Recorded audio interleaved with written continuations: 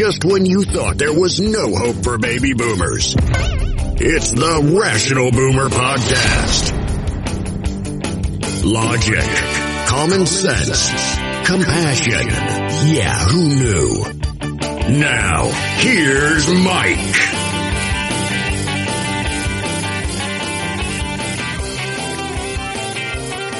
We are back on the Rational Boomer Podcast. It's one of those special shows where Ed joins us on the podcast. I always like this because I get some different insights. I get to play off of somebody who spent probably 20 years playing off when we were back in radio. So now we get to do it again here on the Rational Boomer Podcast. And first of all, Ed, thanks for joining me again. Thanks for consenting to bail me out again and make the show just that much more interesting. Yeah, I enjoy the heck out of it. I get comments from people from time to time on Facebook now and so forth. So they're looking me up there and different places, and that's okay. Well, that's good. Yeah.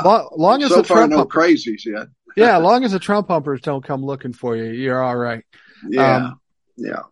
I did a TikTok just a few moments ago.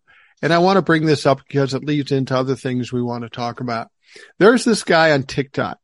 He goes by the name of MDG 650 Hawk 9.5. Now, this guy is a very congenial guy, but he's had his TikTok banned like 9 times. He's literally on his 9th account.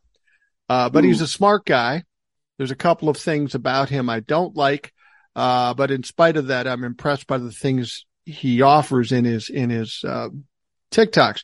First of all, he's a lawyer. I don't typically like lawyers, but this guy's cool. The other thing is, I don't know, I'm thinking he's maybe in his 50s. Maybe I'm wrong by that, but maybe in his 50s. And he's got this huge fucking mane of hair. I mean, it's not real long, but it's way longer than I could possibly do.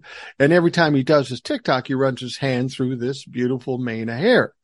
And if you watch TikTok, you know I have the exact opposite of a beautiful mane of hair, and I'm a little envious at this point.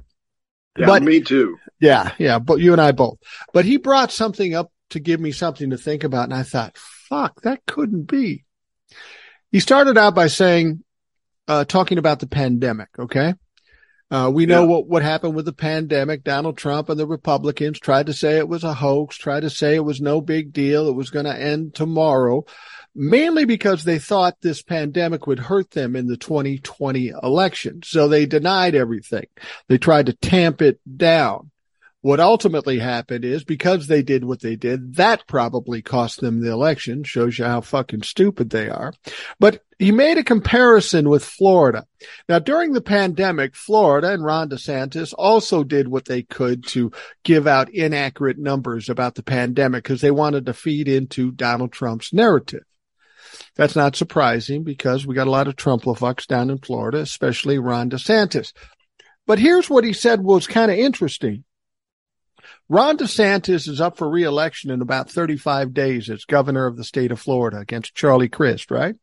Right. So we have Hurricane Ian, one of the strongest hurricanes in history to hit this country.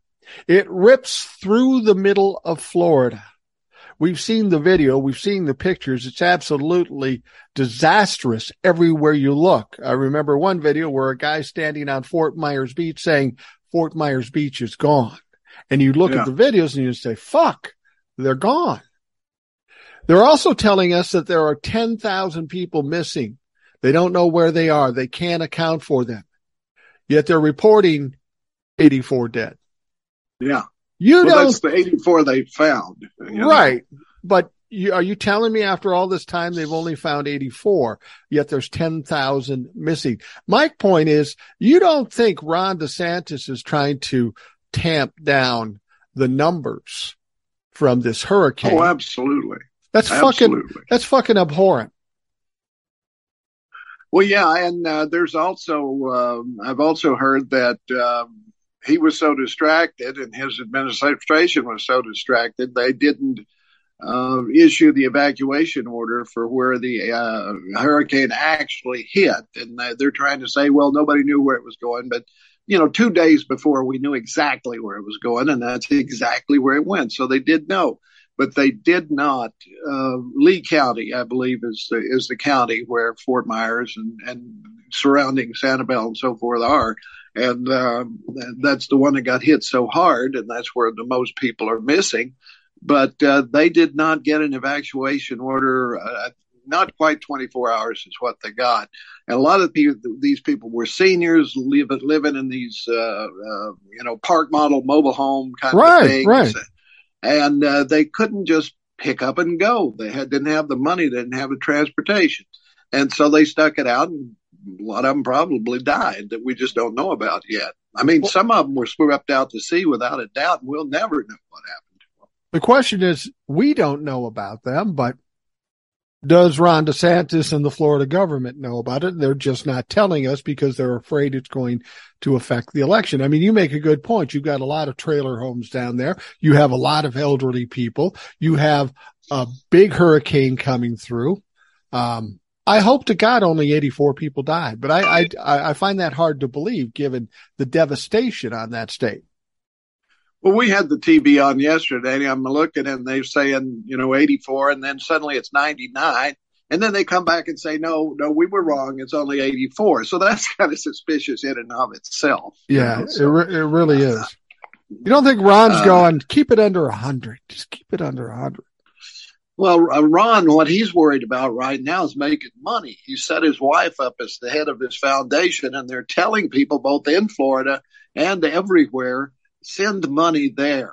Don't send it to the Red Cross. Don't send it to these aid organizations. Send it to us. Send it to this fund, and we'll make sure it goes to the right place. It sounds kind of Trumpian to me.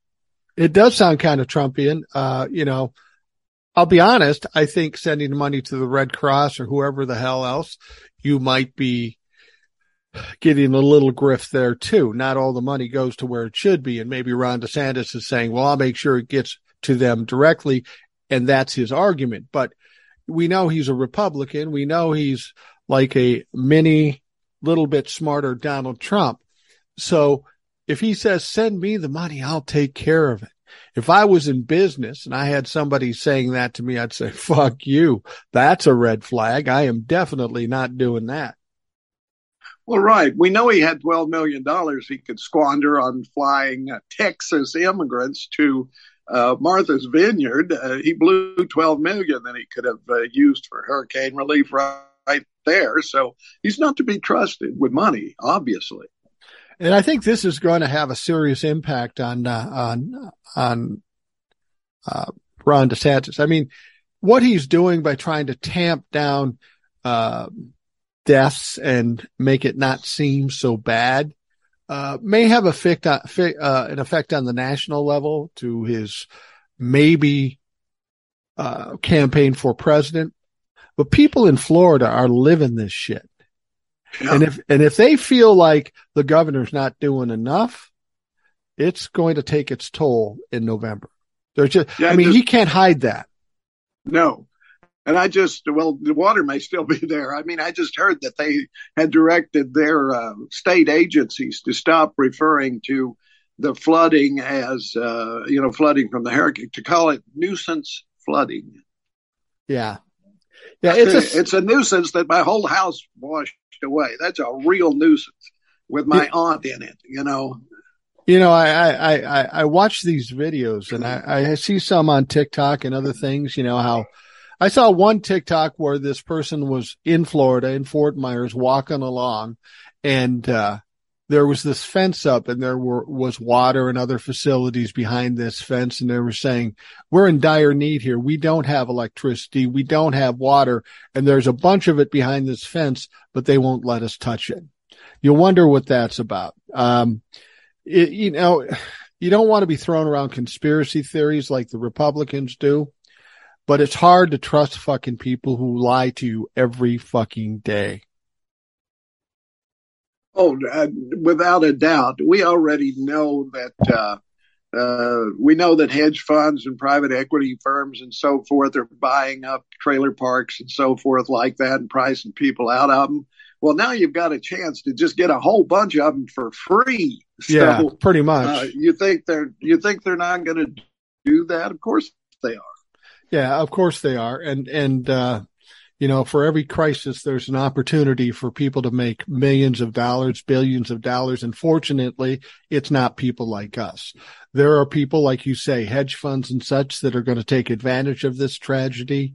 These people, well, you told the story that a lot of these people don't have flood insurance or hurricane insurance or something like that.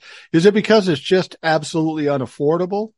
Or yeah, insurance companies nationwide have of late, because in the last 20 years, probably before that, actually, the insurance companies stopped being insurance companies. They started becoming investment companies, meaning they wanted to get as much money as they could, and then they reinvest that money. And the more that they don't pay out, the more they have to invest that they can share with their shareholders and so forth, right. And get large salaries for doing it and so forth. And they're cut of it too. So California, I've been reading some stuff about there. They have the opposite problem out there. It's not water; they have fire. Right. And they've had tremendous fire damage over the last few years. And remember, Trump refused to help them out with that. I mean, Biden was Johnny on the spot with aid to Florida, but Trump not so much to California, and told them they needed to rake the leaves in the forest and so forth, or he wouldn't send them the aid. Well, insurance companies there are really jacking them. They're jacking it so that, the millionaires is not going to be a problem for them. They'll be able to pay it, right? But it's the other folks, right, that are going to be basically priced out of their homes, not because of the cost of, because most of them probably have paid off their mortgages or they're paying on their mortgages, but if you can't insure it, then no mortgage company the mortgage company will foreclose. Right, exactly. If you've got it, you have to insure the product, or if you own it, of course, you can take the risk, but sooner or later that's going to bite you. So yeah, this is happening nationwide, where the insurance companies have realized, hey, there's nothing to stop us from raising our rates when we can justify it because we lost all this money in these high profile fires, which of course they do lose it because they allow people to build in these areas where they shouldn't be building anyway, which are, of course, danger prone and will eventually burn or go in a rock slide or mudslide or something like that. So the thing, what it comes back to is simply the idea that any company must always increase their profit. Right. There can never be a time where they lose profit when they have a bad year. I mean, if it were up to me right now, if American business wanted to really get some goodwill, they'd say, we're going to take a 3-month profit holiday. And I don't care whether it's the filling stations or if it's the food markets or whatever. We're going to take a 3-month profit holiday and just break even for 3 months. Give people a break. Yeah. Well, that will never happen. But it won't. It's funny. We always hear about the oil companies and how they're price gouging and how they're taking advantage of people and how they're pumping up their prices for ridiculous reasons when they didn't need to. But let's be honest, the insurance companies do that all the time. They do it just as much as the oil companies, but you never hear anybody talking against the insurance companies other than people like you and me. I mean, if we need some reform in some a business, the insurance business needs a really fucking serious overhaul. Well, this is the thing. I mean, it's been incremental. There was a point when insurance companies were not investment companies. They had to maintain a level of money, basically, I won't say in a jar somewhere, but they had to have sufficient funds to pay everybody. Right. That was insured with them. Now they have to keep a much smaller reserve and they can invest that. And really that should be looked at. And you'd see a lot more, a big retreat from investment in insurance companies if that was the case, because they wouldn't be paying these gigantic returns. They would just be making money on doing the job that they're supposed to be doing, but it wouldn't be gigantic like it is now. I'm a pretty simple guy, so I like to break things down to simple terms. And the way I understand the insurance companies is this. They will beg you to buy their insurance because they're going to protect you. They're going to take care of you. So you are paying a premium for that protection, for that coverage. The moment you actually use the service that you've been paying for years, they go, oh, shit. Now we got to raise your rates because you actually use that. And the reason that sounds ridiculous to me is because I compare it to walking into McDonald's. I go into McDonald's and I say, I'd like a Big Mac. They go, okay, that's $5. Okay. So I take the Big Mac, I sit down and I take a big bite out of it. And they walk over and they go, oh, you were going to eat that? Oh, if you're going to eat it, it's $10 now. I mean, that's how fucking silly it is. You're offering me a service for a price at a reasonable price, at least in your mind. And when I have the audacity to fucking use the service I've been paying you for, you say, oh, now we're going to punish you by doubling your fucking rate. That makes no sense. No, it doesn't. And they also will just out now cancel your policy. On occasion, and or they will you have something that's wrong with you. You go in, you have it treated, you submit it, and they go, oh, well, that was a pre-existing condition. Right. What? Right. No, it wasn't. I've never been diagnosed with this or something. Well, back in, we look at your history and back in so-and-so, you may have been exposed to this or that or whatever. We're calling it a pre-existing condition. And then you have one option, and that is to get an attorney and go after them, which is going to cost you money. It's probably going to cost you a big chunk, maybe a third at least of the settlement if you get a settlement. And you're still going to wind up screwed simply because they didn't keep up their end of the transaction, the contract, if you will, to pay you in case you got sick. I've told this story before, but you might relate to it. Maybe you experienced something similar. This happened when we were working at the radio station you and I worked with, and it was owned by a public school district.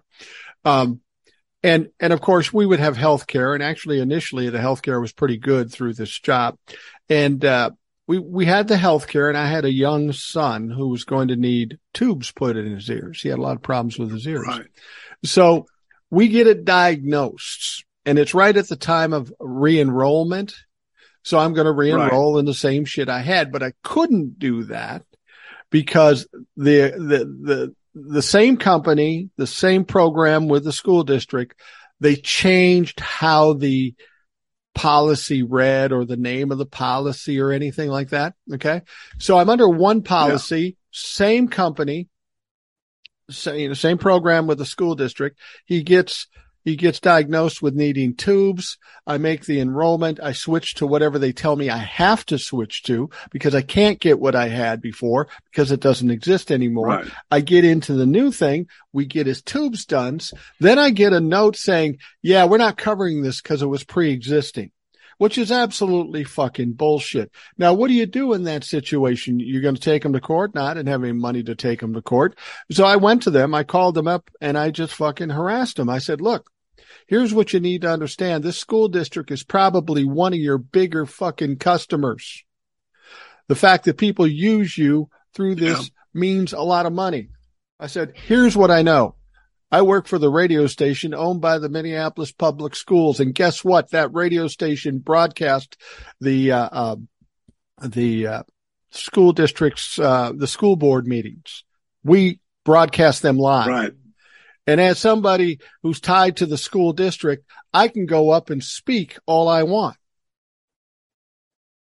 I said, in the next school board meeting, I'm going to step up and explain the ridiculous bullshit that you've done here because you know it's ridiculous. You know the story.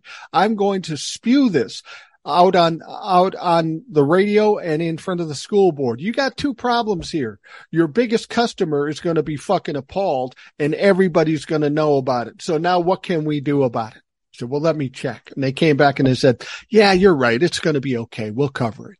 But that's what they do. They will try to push it. They will try to take advantage of you. And if you don't push back, they'll just fucking take your money. Oh, absolutely. And I've got horror stories out the wazoo. I once worked overnights at an art museum, and the janitors were there too. And there was this very kind of distinguished looking older guy who was one of the janitors. And really? Pardon? No, I said, oh, really? Yeah. And I wondered, we talked, over and over. And I asked him, did you just come back and do this for something after you retired or what? And he said, no. He said, no, I was in insurance. I was actually an executive. And one of the people that I had sold a policy to with this older couple, and it was on like a homeowner's policy, right? And they had somehow or other, they had they didn't miss a premium, but the premium was late. This is what had happened. They had mailed it, but either the stamp fell off or they had not put a stamp on it. Anyway, it came back to them, and so they put a stamp on it and put it back, right? But it was a day late getting there. In the meantime, while that was all going on, they had a fire. It pretty much destroyed their house. So, they should have been covered, but the guy one step above this guy said, no, we're not going to pay because they were late. And we've got this clause here. Late payment is reason to cancel the policy, where we're going to cancel it. And we're going to save ourselves $80,000. Right. So this guy, he said, well, I argued with him for 2 hours, then I turned his desk over on him and left. And, and I decided I could do just as well being a janitor here as I could dealing with that kind of crap. Well, there's something the Supreme Court doesn't have, and that's a little of fucking integrity. So you got to give this guy credit for that. Well, I did, yeah.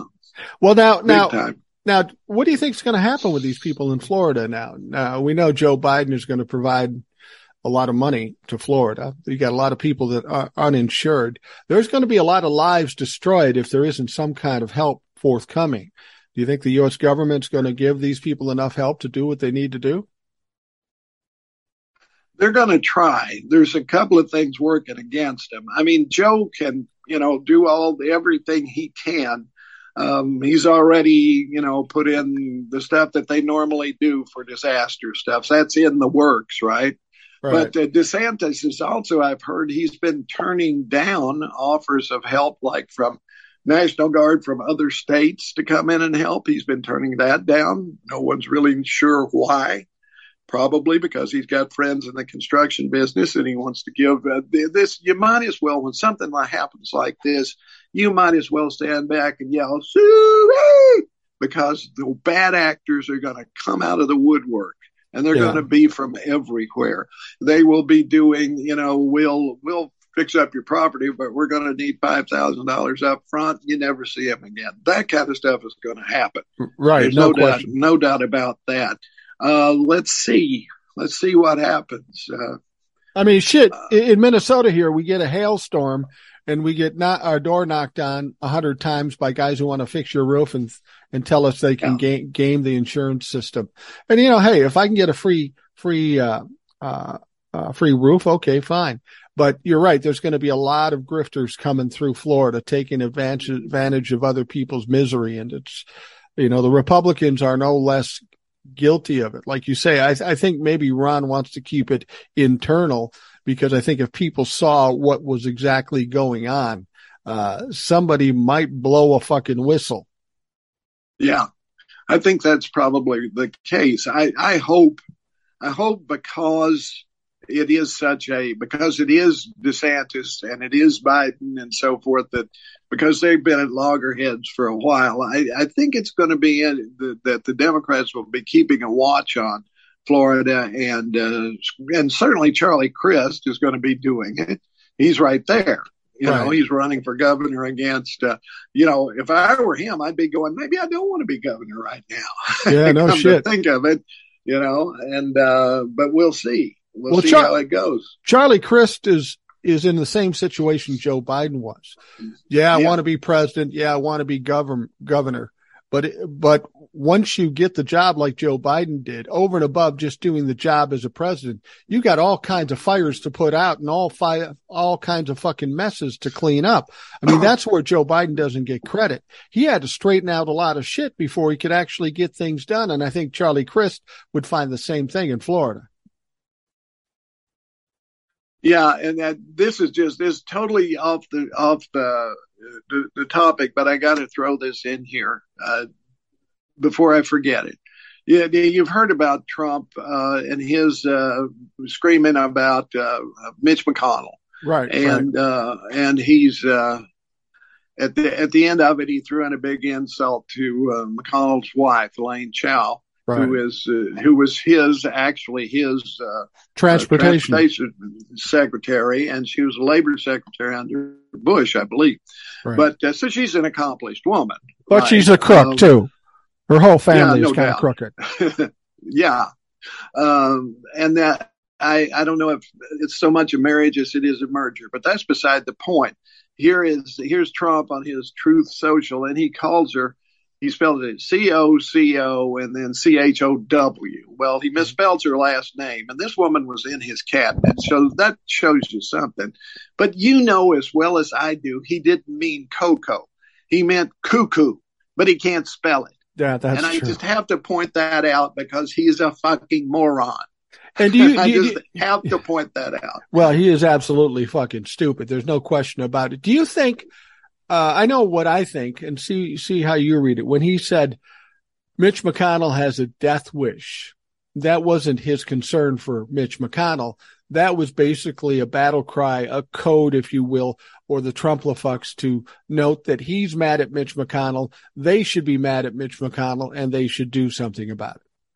Yeah, he's been mad at Mitch since Mitch came out the day after January 6th and laid the blame on him, which is exactly where it should have been. He's been upset with Mitch ever since.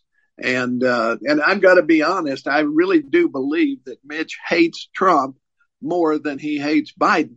Oh, no question. And I do think Mitch has been working behind the lines here and not helping Joe, but just not getting in the way like he did with Obama on a number of different things. Right. So, yeah, Trump, I can see why he would be upset with Mitch McConnell because Mitch wants to get rid of him because he knows ultimately he's going to cause the destruction of the Republican Party that Mitch has been working to build up his whole life. So, yeah. Absolutely. You know, Joe Biden and Mitch McConnell were in the Senate together for decades. They know each other. Yeah. And they know he knows Joe Biden's not incompetent and not a bad guy and is reasonably honest. As much as that might be different than what Mitch McConnell is, he has to give him credit for that. But you're right about Donald Trump. From the beginning, Donald Trump has done everything he could to undo everything Mitch McConnell tried to do.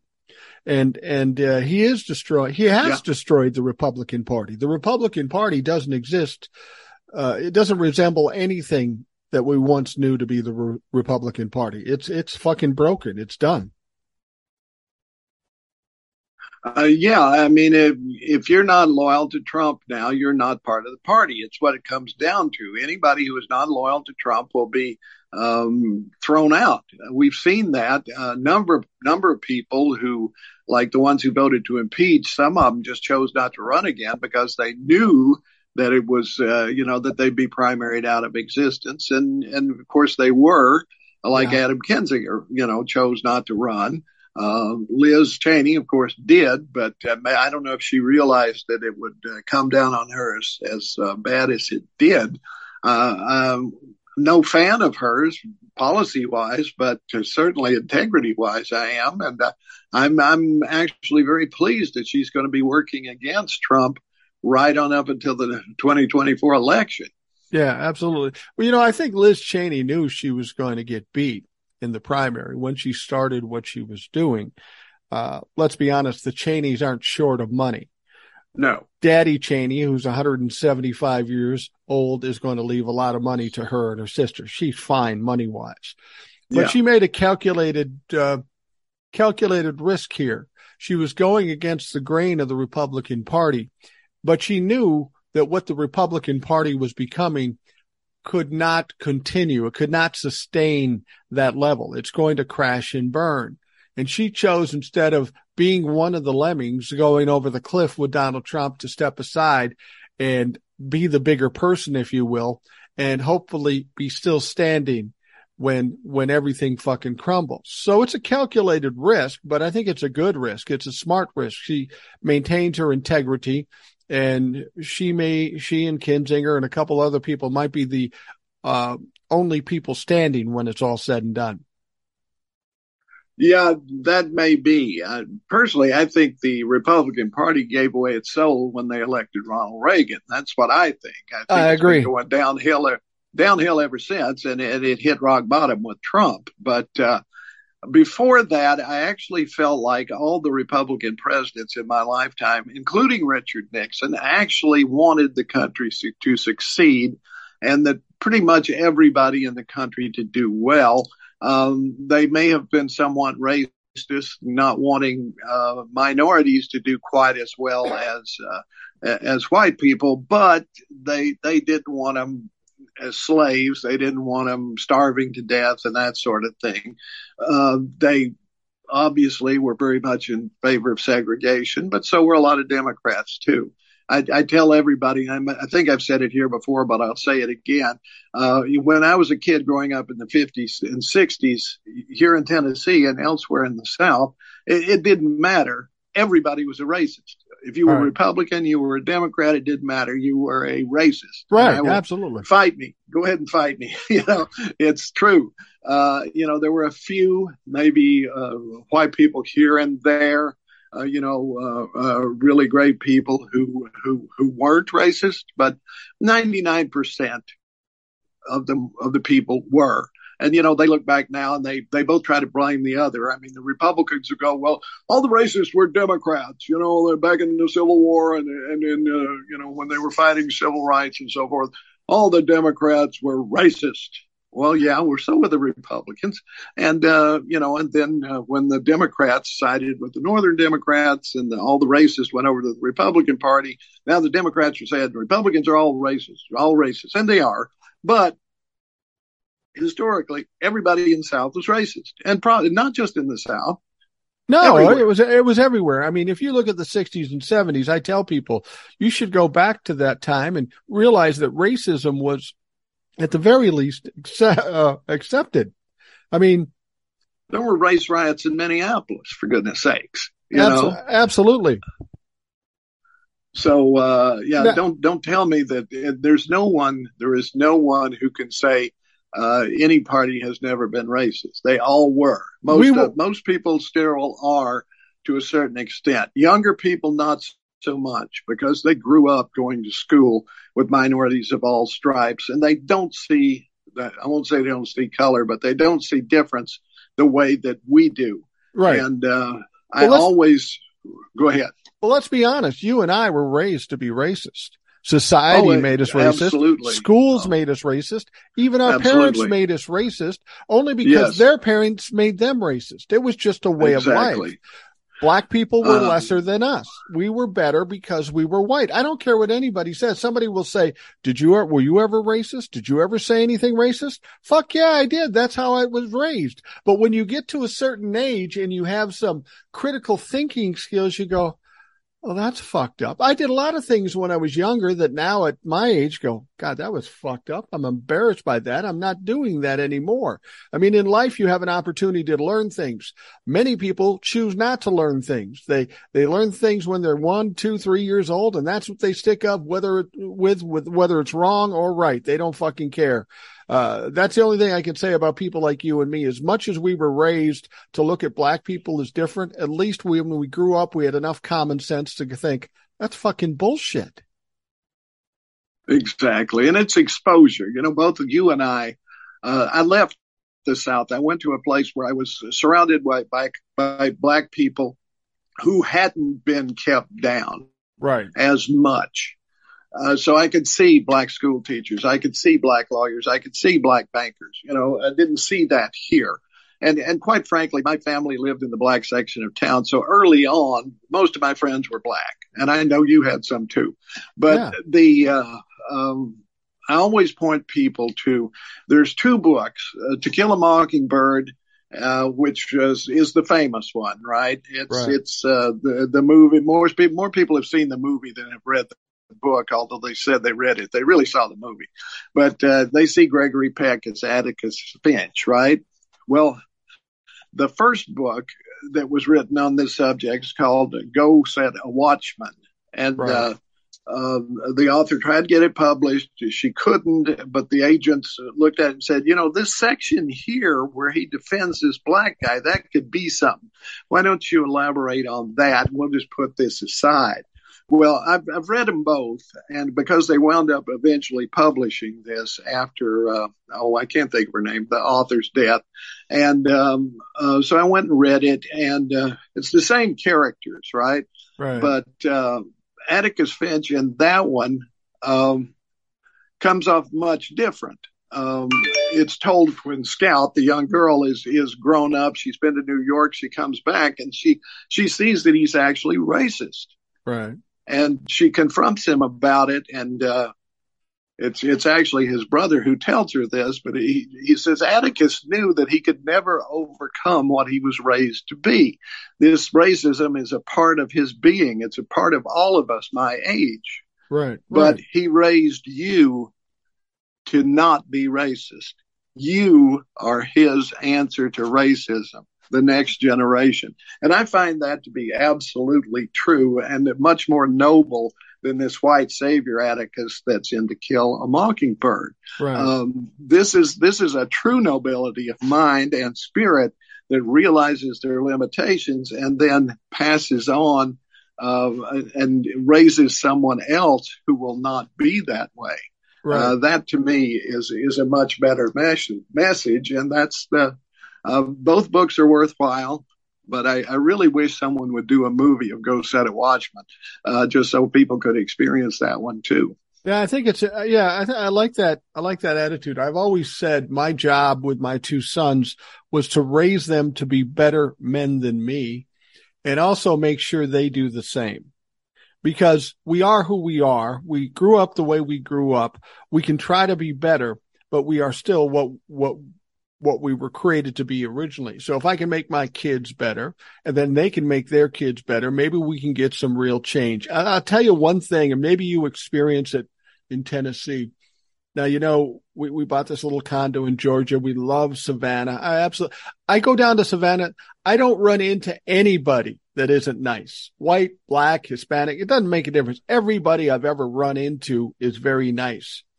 But one of the things that I find kind of sad, if I'm in a part of town that's more of a black community than anything, and I talk, me, I talk to anybody, and I'll talk for hours if you fucking let me. And on many occasions, I'll come across a person of color and I'll start talking to them like I would talk to anybody else. And it's a lively conversation, and I'm kidding with them and I'm treating them like the peers they are to me. And on occasion with some of these people of color, I'll get this wide-eyed surprise that this big, dumb boomer white guy is being so nice to them.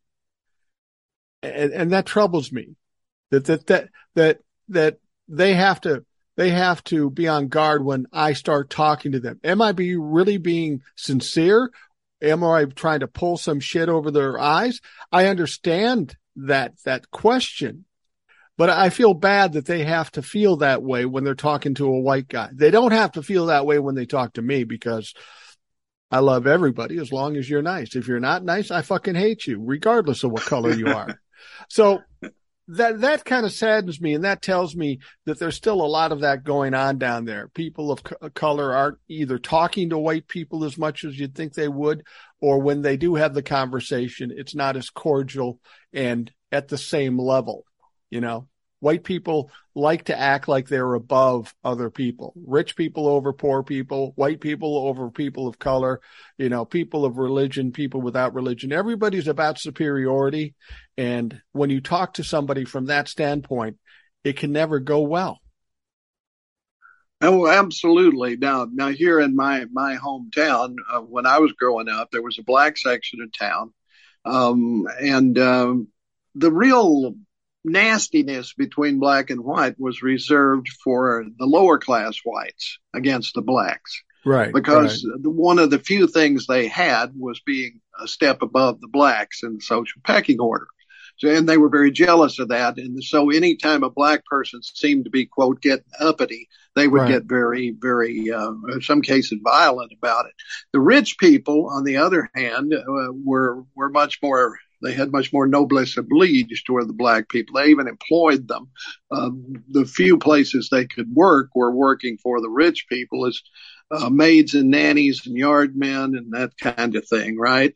right. Because no businesses would hire them except the grade school cafeteria. There were black people working there because the dietitian, who was the principal's wife, was they were both Presbyterians from Maryville College, which was very much abolitionist Right. and had been working forever, and actually had taken half their endowment to start a black college here in my hometown.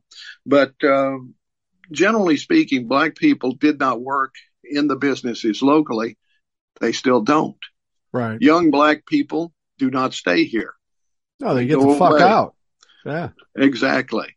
And the restaurants and so forth, you rarely see a black person eating in the restaurants, even though they can. When I was a smaller kid, there was a famous black chef who lived here. He had been FDR's chef. And he had a restaurant where the rich white people ate, but the black people had to come in the back door and eat in a back room, Wow. even in a black owned restaurant. And this wasn't in Um, the 50s. no, it was in the 50s and Oh, the it was in the 50s. 60s. Okay. Yeah. Yeah. Yeah. It's fucking appalling. I think he finally died about the time I got out of high school. Okay. But I know he still had the restaurant when I was in high school. I'm not sure when he closed it. I think I was in college or maybe the army by then. But Yeah. yeah, I mean, and it's still racist here. There are still plenty of them here, and it still fries my grits, so to speak. Although I hate grits and I've never really eaten them. Right. I've never tried grits. So I don't even know what the fuck they are. They don't look good, so I'm not going to eat them. I'm definitely not a It's southerner. corn mush, is what it is. It's just ground up corn in a mushy kind of thing. Yeah, I don't Um, I I don't eat grits, but at the same time I don't eat lutefisk either. well, there So you go. I mean, Yeah. equal opportunity hater when it comes to fucked up food. Um, I shouldn't say grits is fucked up because I've never tried it, so I don't know. Maybe I Oh, it's would like fucked it. up. Is it? It's Okay. fucked up. I'll take your word It's for it. like a lot of foods. If you put enough butter and crap on something, it tastes good, right? Yeah. Yeah. My wife does that with broccoli and I still can't eat that shit. Anyway, let's take a quick break. We'll be right back. All right. I'll be right back, Ed. Maybe All talk righty. about the Supreme Court next, or you got something else you're Yeah. thinking of? Okay. No, that We can sounds also good. talk about the Oath Keepers. They're starting the opening arguments for the seditious conspiracy too. That'll be interesting because of Yeah. the defense is pretty stupid. But I'll be right back.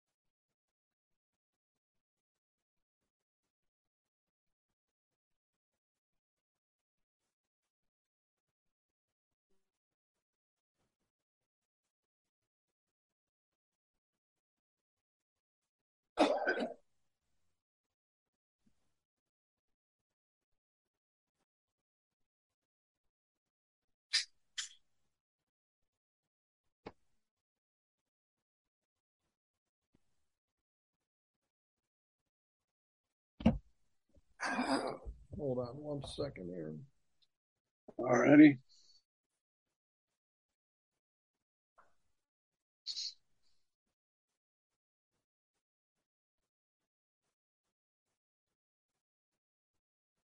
All right, Ed, today is kind of the banner day for legalities or the legal profession in this country. First and foremost,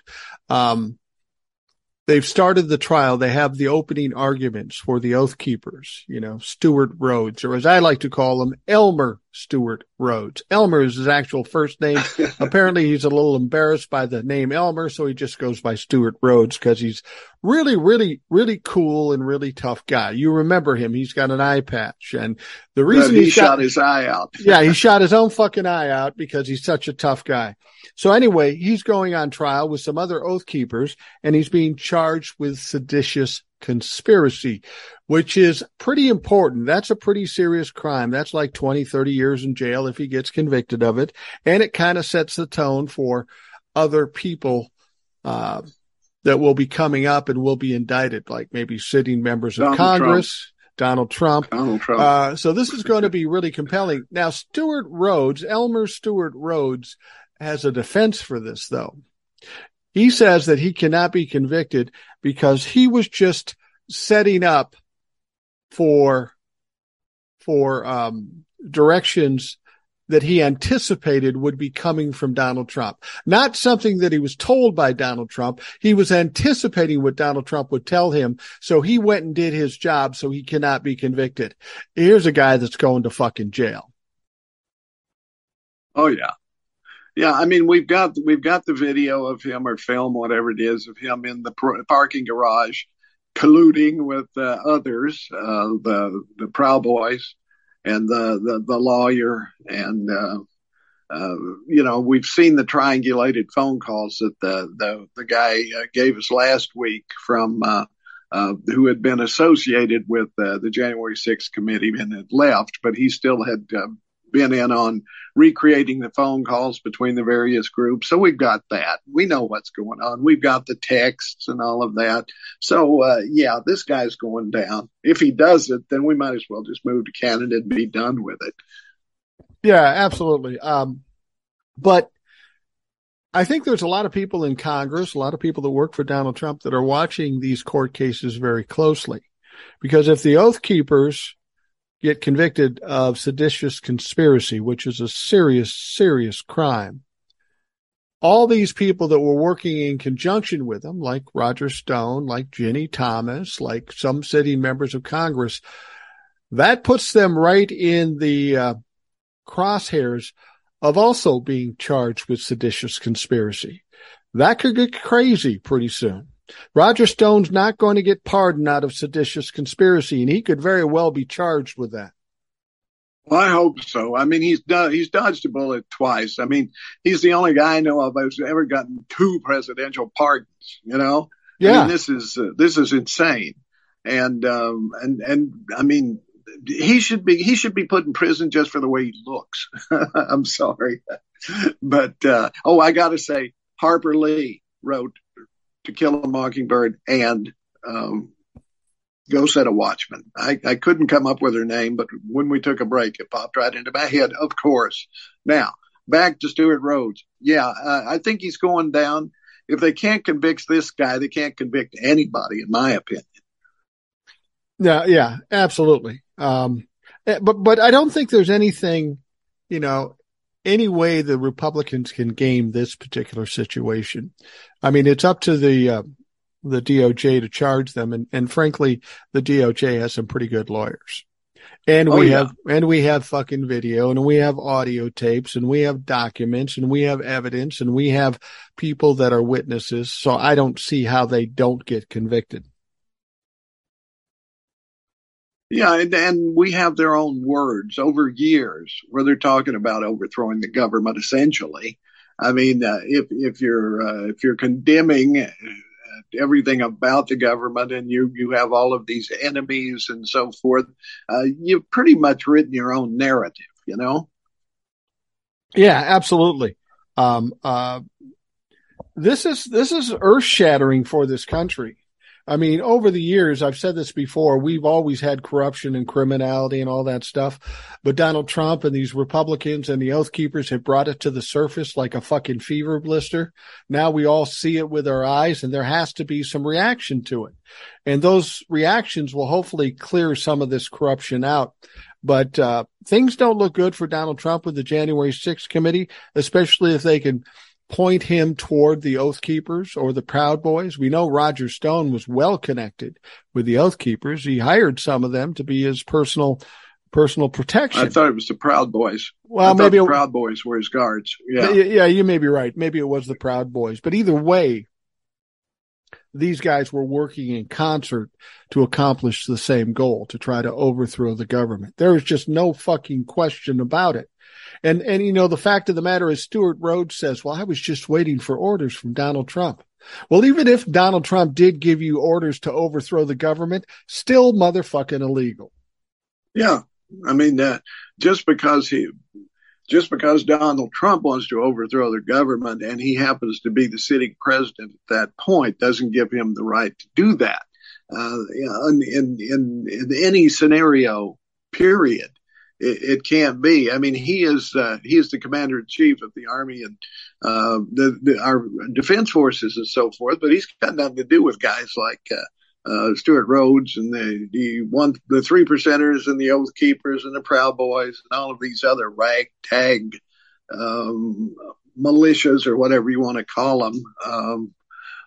Guys who never got over playing Army. I don't know how many of them actually served in the armed forces, to be honest with you. Yeah, normally these guys are the kind of guys that want to be soldiers and or cops, but don't have the wherewithal to make it through whatever regimen they put them through to actually get the jobs. You know, you and I know these people. We work for fucking one of them that are these cop or soldier or EMT wannabes. They can't actually go out and get the job. So you got a bunch of fat guys in the South acting like soldiers. But when you see the video of this stuff come out, it's an absolute joke. I mean, their fucking leader shot his own eye out when he was doing a demonstration with safety issues with a fucking gun. That is hilarious. That's a comedy show. It is something that's not a comedy show, but that I just learned. Ashley Babbitt, who's this heroine of the right, you know, they're always, Ashley Babbitt, the only person on that side who died on January 6th, the woman who tried to break in the windows and got shot. Turns out she was actually, when she was in the armed forces, she was actually part of the Capitol Defense Force. So she knew exactly where she was going. She was leading people, and she was a seditionist, and she got what she deserved. Sorry. Yeah, she absolutely did. I mean, I try to explain it to Trumplefucks this way. Let me ask you something. You're sitting in your house someday, and some libtard's outside screaming, he's going to kill you. He's going to hang you. He's going to kill you.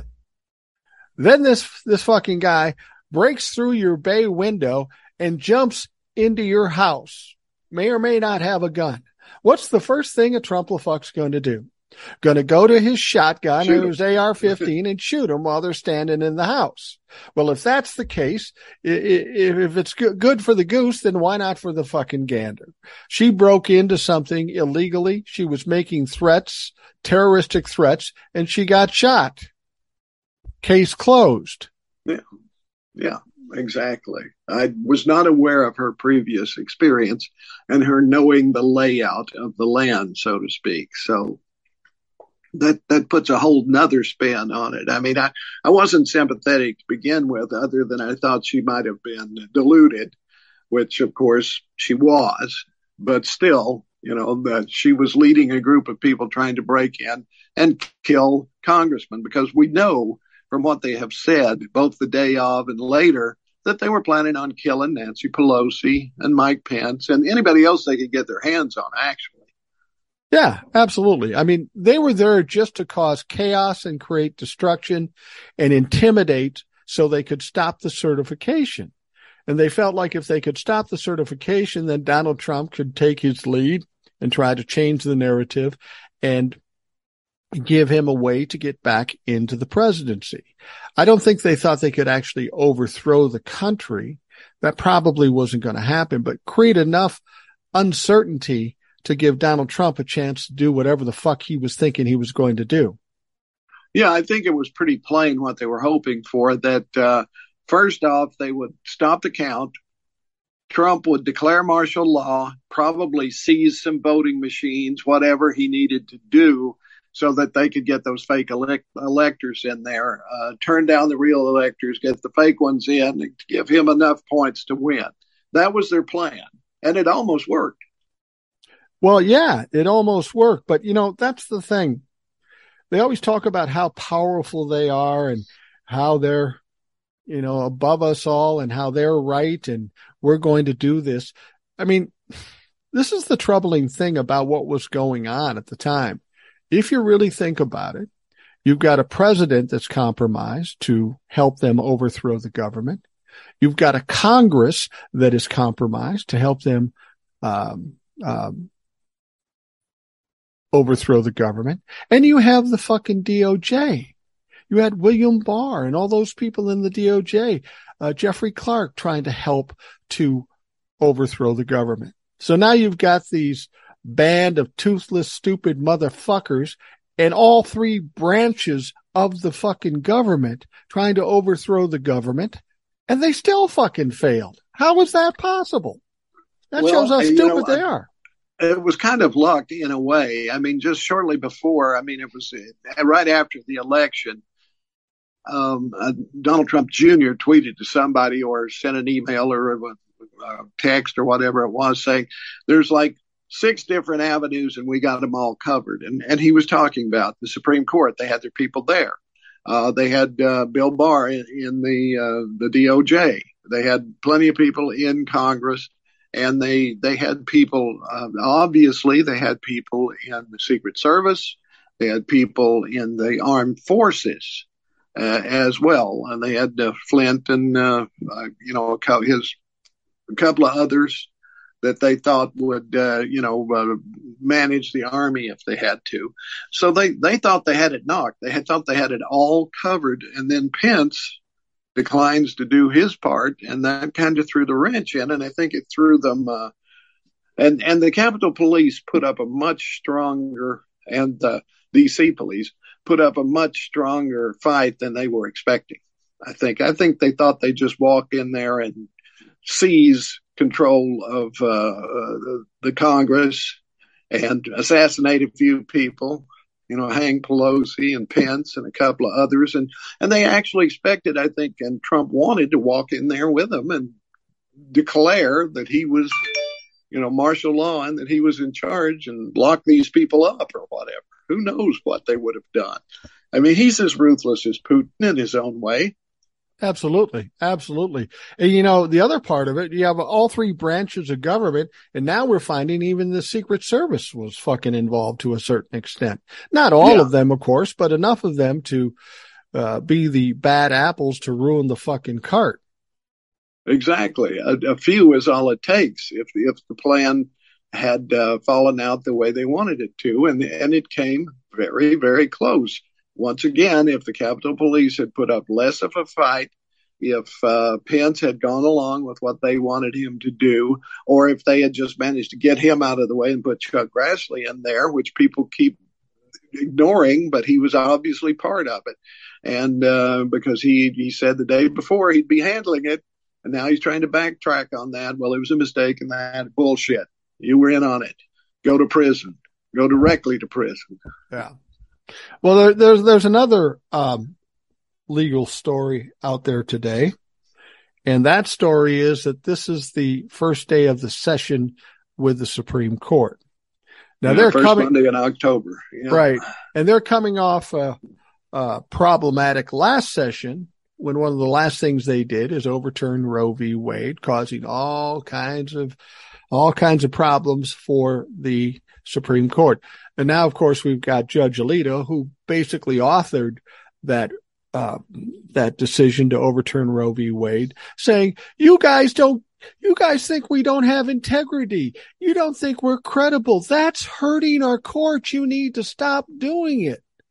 And my answer to that is, well, if you do fucked up shit, we're going to question your veracity.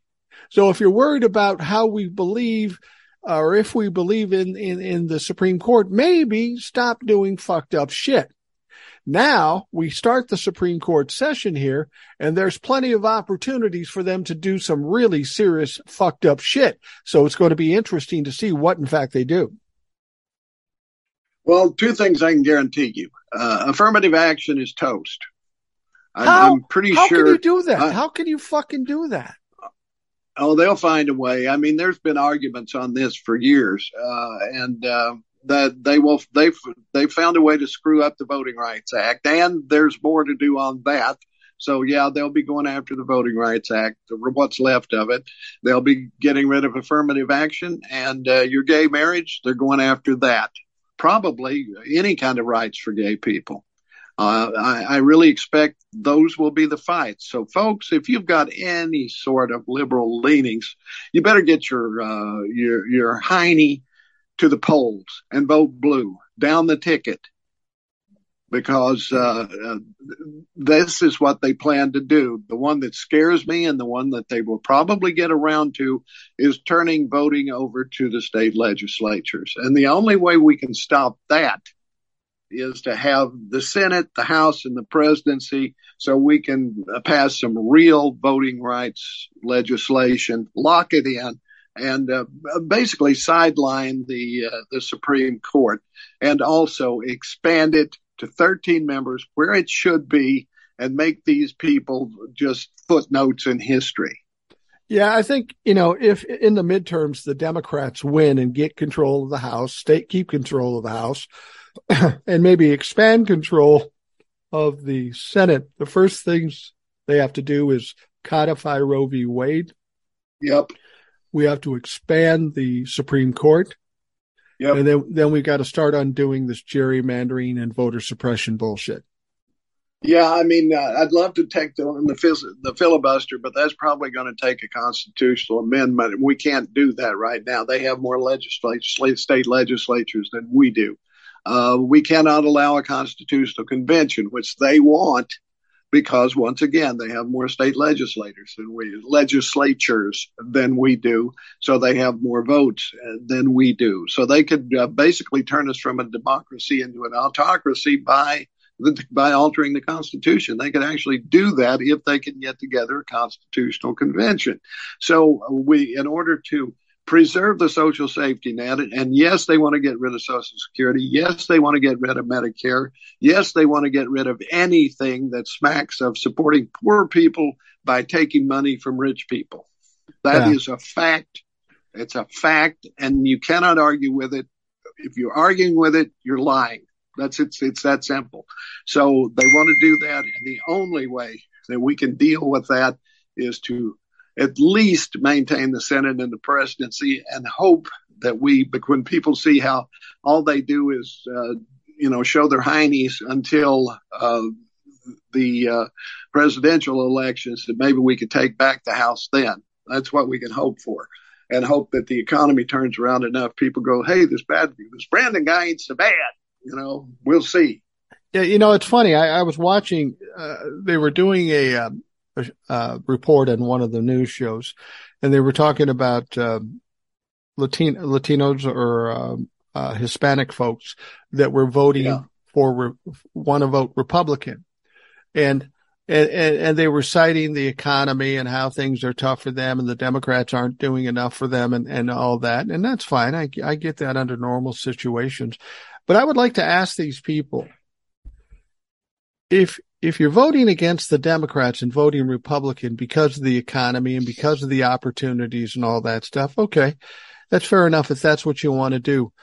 But is your alternative really somebody who's racist, misogynistic, anti-Semite, wants to overthrow the government? Is that really the best fucking move? Maybe you don't like all what the Democrats are doing. At least they're not trying to destroy everything we have in this country. I mean, do they do it because they're trying to punish the Democrats, or that they actually believe that this authoritarian bullshit is the way to go? I don't get it.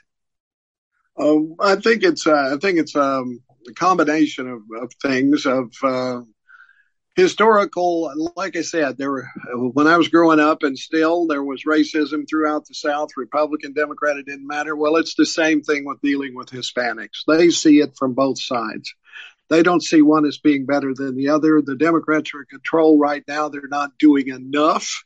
So they'll punish the Democrats, but ultimately they're punishing themselves. But I understand why they might. I did see a bit of hope, though, yesterday that actually it's turned around, that more Hispanics are supporting Democrats now than Republicans. Well, and that makes sense, especially when you see somebody like Ron DeSantis or Greg Abbott going out and taking these Hispanic people, putting them on a plane and trafficking them by lying to them and sending them to another part of the country. I just found out something, and maybe you knew this. I didn't know that. DeSantis sent these undocumented migrants to Martha's Vineyard. Now, you know why they sent them there? Because Obama lives there, probably. Exactly. Everybody was talking about, well, it's a rich liberal area. They just wanted to show the rich liberals. No, they wanted to shove it in Obama's face. I didn't realize he lived in Martha's Vineyard. But that's the ridiculousness of this. They're still butthurt about Obama. Obama hasn't been president for 6+ years. Fucking let that go. It goes back to what I've said before. Everything we're experiencing now is punishment to this country because we had the audacity to vote for a black president. Oh, that's absolutely true. Something that came out, I think just today or yesterday about that particular thing in Ron DeSantis sending those, actually they were asylum seekers. He had to go to Texas to round them up because they didn't have any. He didn't have any, quote, illegals or anybody in Florida because they don't come in that way. So he had to go to Texas, and he sent this woman whose name is Parla, and they now know her last name, or Perla. And it turns out she just left the armed forces, and she was in Army counterintelligence, and she was hired by Ron DeSantis to trick these people into getting on this airplane to fly to Martha's Vineyard. So that alone to me is a criminal enterprise, and he should be liable, and so should she. So should she, because you're tricking people. Well, it's human trafficking. It's a confidence game, exactly. Yeah, it's frightening. It's frightening that they think they can get away with this. Now he's putting this together, spending money, putting on this stunt, going to a whole fucking different state because he couldn't get enough undocumented people in his own fucking state. And this is all while Hurricane Ian is bearing down on his state. Maybe if he took that time and money and put it toward preparations or helping people after the fact, maybe things would have been just a touch better. But this perfectly illustrates who this fuck is.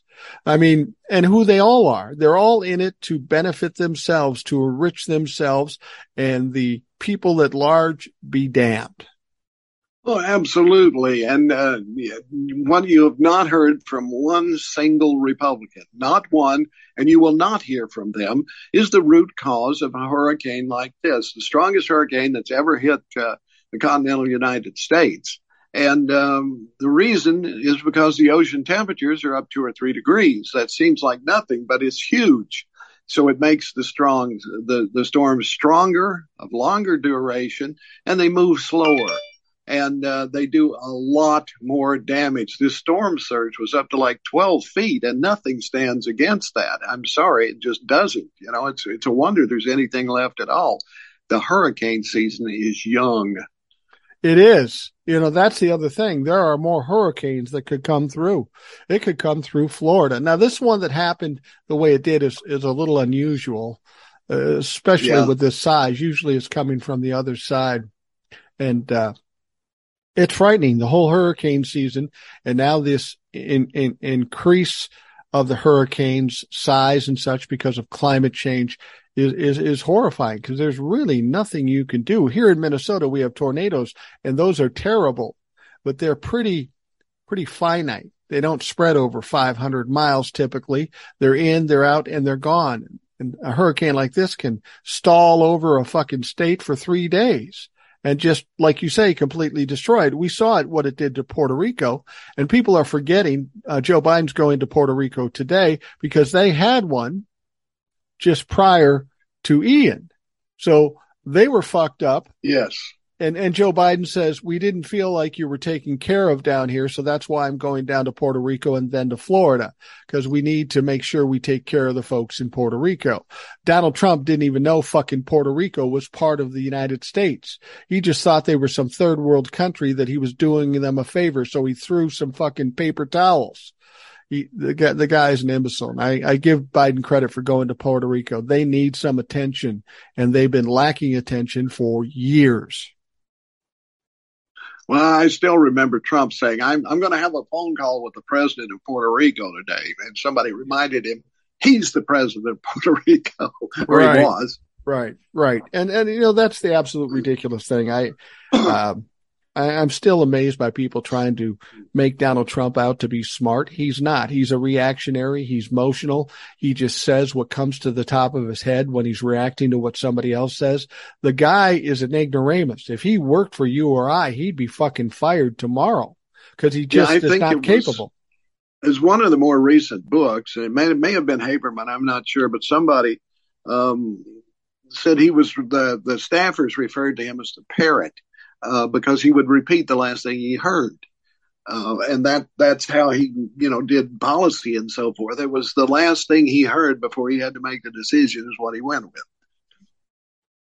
Yeah, absolutely. I don't know. It's this hurricane season troubles me. Now, people came to me a lot and they said, they knew we bought this condo in Savannah and they go, oh, the hurricane, did it get your place? It didn't.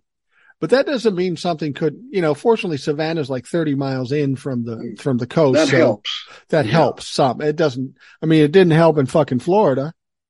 But that is an issue that you have to worry about. Fortunately, when you own a condo, I have to cover what's inside my condo. Fortunately, the HOA has to cover everything outside. So if there is a problem, it's not going to break me. But yeah, we talked about this before, but with insurance, but that's what's happening in California. They are people who live in condos are now having to forego part of, before they would have an insurance policy that covered the condo inside and out. Now they can only afford, the condo association looks around for insurance. They can only find insurance for the outside of the building. Then you have to have a separate policy, almost like renter's insurance for the interior. Yeah, that's what I have. I think we're only required the interior at this point, but I've got to think that this thing with Ron DeSantis and the hurricane down in Florida is going to be horrible for him when it comes to the election. I know he's trying to make it look brighter and better for all of us in other parts of the country because he wants to be president. But these people are fucking living this thing. People are dying probably by the hundreds. We keep hearing reports of sheriffs saying, I saw hundreds of bodies. I saw this. And to think that there aren't more than 84 people dead is ridiculous. And the fact that, DeSantis is trying to hide that. That's not going to play well for him with his own constituents in his own fucking state. And then we've got Rick Scott and Matt Gaetz and some of these other people voting against relief for their own fucking state. Where does that come from? Well, they claim that there was pork in the bill. So what? It's an emergency. Exactly. And that's the way it's always done. If you want to get something through that you can't normally get through. In this case, of course, it was reauthorizing the debt ceiling, right? They tied that in. And, of course, the Republicans were looking forward, I suppose, to shutting down the government right after a hurricane. That's probably what they had in mind, quite frankly, because they don't really care about people. This is the thing. The Republican Party that is now in power in Washington, the good people have been primaried out. And these people are nothing but hucksters. They're the worst kind of carnies that they're just out for a buck, and they will slit your throat for it in a second. They do not care about people. Not one of them. You know, if I'm in Florida, if I'm a resident of Florida, I have no power. My house is gone. I have no money. I can't get food and water. And there's a bill that's going to give us some relief. And Matt Gaetz and Rick Scott and all these other fuckers say, you know, that's just not the right bill. We're going to wait for the right bill. Marco Rubio, too. Marco Rubio. And a bunch of Republicans. This is the thing about Rubio. He didn't even bother to vote. He was just against it. He just didn't even show up to vote, which he rarely does, quite frankly. Yeah, he's probably the worst guy with attendance in all of Congress. He doesn't show up for anything. He's apparently got more important things to do than his job. But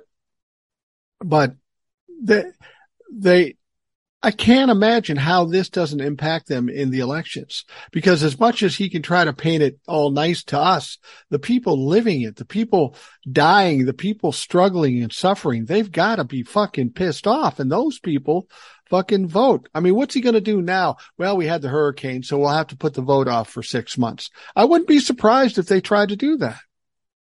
Well, they who knows? It won't be up and up. We know that there will be problems. And I mean, I was just reading today that right after January 6th, that most of the Republicans, at least about half of them, were saying we have to repudiate this attack on Congress or it's going to kill us. Even Kevin McCarthy said that. You saw them right afterward where they were blaming Trump and saying this and that. And there was this guy down in Louisiana. I forget his name right now, but he's the one who broke a leg off a desk and was ready to fight when when he was expecting the bad guys to break in. He's a Republican, an ex-Ranger or something like that, military guy. And he had a pen he was going to use to stab him with and so forth. But he came up and said, look, what we need to do is say what we were voting against certification because all of these states changed their voting practices to accommodate COVID, and it was unconstitutional. We have a leg to stand on there, and that's what he wanted to push. And a goodly portion of the Republican in the House, at least, I don't know about the Senate, wanted to go with that and make that their narrative. That's why we did it. It wasn't because we thought the election was illegitimate. We know that Joe Biden won. They were going to go with that. But Trump, of course, and others shot that down. And they had to, I think when McCarthy went down to Florida, he was given his marching orders and he came back and convinced the others that they had to go with the stolen election thing. Or I imagine Trump's probably got a lot of dirt on people. Or Putin gave him a lot of dirt on people. There's something that happened there because they were ready to go with that and they changed and went back to the election and stolen. Yeah, in normal situations, you will get Republicans and or Democrats to follow along with somebody who's corrupt or criminal for a period of time. But when things get exposed, they start falling away from those people and saying, yeah, that's too far. I'm not doing that. And some of that has happened with Donald Trump and the Republicans, but so many people are still stuck like glue to this fucking thing. They're riding this thing out to the end. They're the lemmings going over the edge, and they know they are. So there's got to be something more than just this ignorance or this vile behavior to it. There's got to be a reason they're sticking to it, because it's basically exploding their futures and their careers. They're done. Yeah, I have to believe there's blackmail involved. I mean, Rubio, we know, got a ton of money from the NRA, who got it from the Russians. There's so many of them who are compromised that way. There's tainted money left and right. And then we've got all of these think tanks that are funded. God knows who funds these things, that come up with all of these outlandish things that they push. There's just, I don't know what we do. If we can get a blue wave, maybe we can turn some of this stuff over. But we just about have to have one, or I don't know if we can survive like I say, the only thing that I can think of, if the Republicans take back the House, they're going to waste a lot of time impeaching Joe Biden, which will go nowhere, Right. and doing and bringing Fauci in to question him like they did Hillary, and things like that. They're just going to put on these show trials and accomplish nothing, which is what they prefer to do anyway. But this gives them a chance for their bread and circuses for their crazies. Right. So and it might backfire on them, so that we could take the House back during the at the next 2-year cycle when we're voting for president and so forth. We'll see. But the best thing to do is get everybody to the polls. I've checked. I've made sure I'm registered. I'm ready to vote. So is my wife. Make sure you are, because where you are in your state, you never know. Because I know Georgia is right now they have always a lot of ways they can go through and get people off the rolls, to just show that you're not registered. You show up election day. Oh, sorry, you didn't register. You can't vote. And make sure, your Secretary of State's office, most of them have a look up right there on the page where you can just go in and see if you're registered and ready to vote. Do that. Take the time and make sure, just in case. I'm a glass half full kind of guy. And, when we went into the 2020 election, that was an oh shit moment when we realized an unprecedented amount of people got out and voted because they were afraid of Donald Trump. People have expectations for the midterms, and the polls will tell us, well, this guy's winning, that guy's winning, or this one's close. I think we're going to have an oh shit moment too, because we're going to have an unprecedented amount of people voting in a midterm election. I'm willing to bet we have more people voting in this midterm than we've had in any midterm in history, because that worry and that concern is out there still with the Democratic Party, much like there was in 2020. And we're going to see a ridiculous amount of Democrats vote. And these polls may or may not be of any value at all, because they aren't figuring that into the equation. And quite frankly, I think the polls are almost worthless in that they mostly survey people who have dial-up phones. So who do you know who has a dial-up phone? I don't know anybody who does anymore. And they're surveying likely voters. They're doing this, they're doing that. Some are better than others. But, every other day I see a poll that has this one up, and the next day there's one that has the other one up. So you never know. Some of them are very tight races, obviously, like in Ohio and so forth. But I would like to see us about 7 new Democratic senators. And if we get 2 new congressmen, a majority, right, I'll be happy. No, I agree. I'll be happy. 7 might be a little lofty for the Senate. That might be a little lofty. I could see 3 or 4, maybe 3. 7. I'm counting on 3. I'm sure of 5. I think it could be as high as 7. Yeah, well, that would be good. That would be good. I mean, the whole thing down in Georgia with Herschel Walker and Warnock. Now, that's a fairly tight race, and I can't possibly understand how that is the case. In spite of the fact Herschel Walker is technically a Republican, this is the stupid, most flawed human being in the history of fucking Georgia. Well, I can't say that. I don't know that for sure. But this guy is a fucked up individual. How does he win any fucking election? He's stupid. I don't know. The other day, somebody called him on holding a gun to his wife's head, and his answer was, let he who is without sin cast first stone. In other words, who hasn't held a gun to their wife's head but once in a while, I think Ted Bundy said the same thing. Something like that, yeah. Yeah, it's fucking amazing. Who hasn't killed a few people? Yeah, shit happens. He could be the next OJ for all we fucking know. Anyway, we're running out of time here. Ed, I want to thank you for taking time and talking. I know you got other things to do, so I appreciate the fact that you set them on hold while you sit and talk bullshit with me. I appreciate it. Well, I went and got a flu shot, and I got done quicker than I thought I would.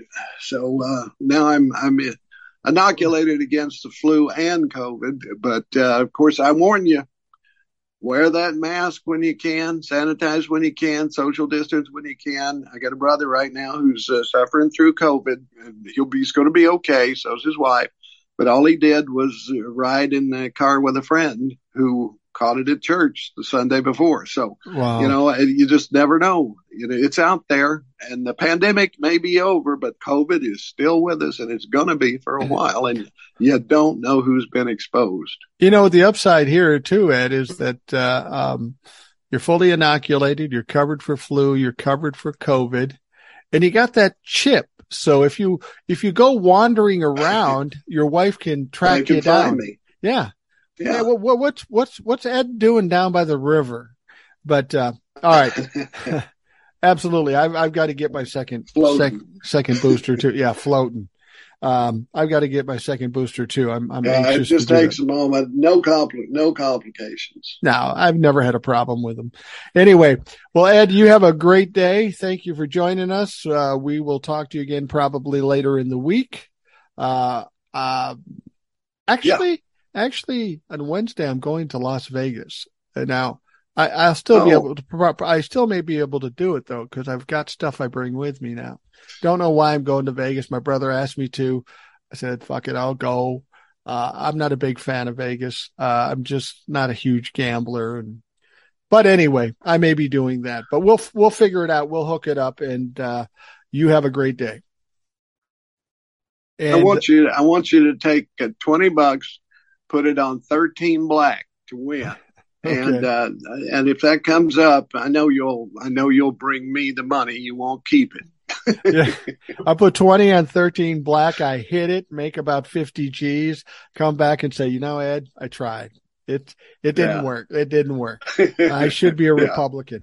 All right. Well, there you go. Folks at home, I hope you have a great day, and we will talk to you again tomorrow. Thanks for listening to the Rational Boomer Podcast. Don't forget to subscribe so you don't miss an episode. We'll see you next time.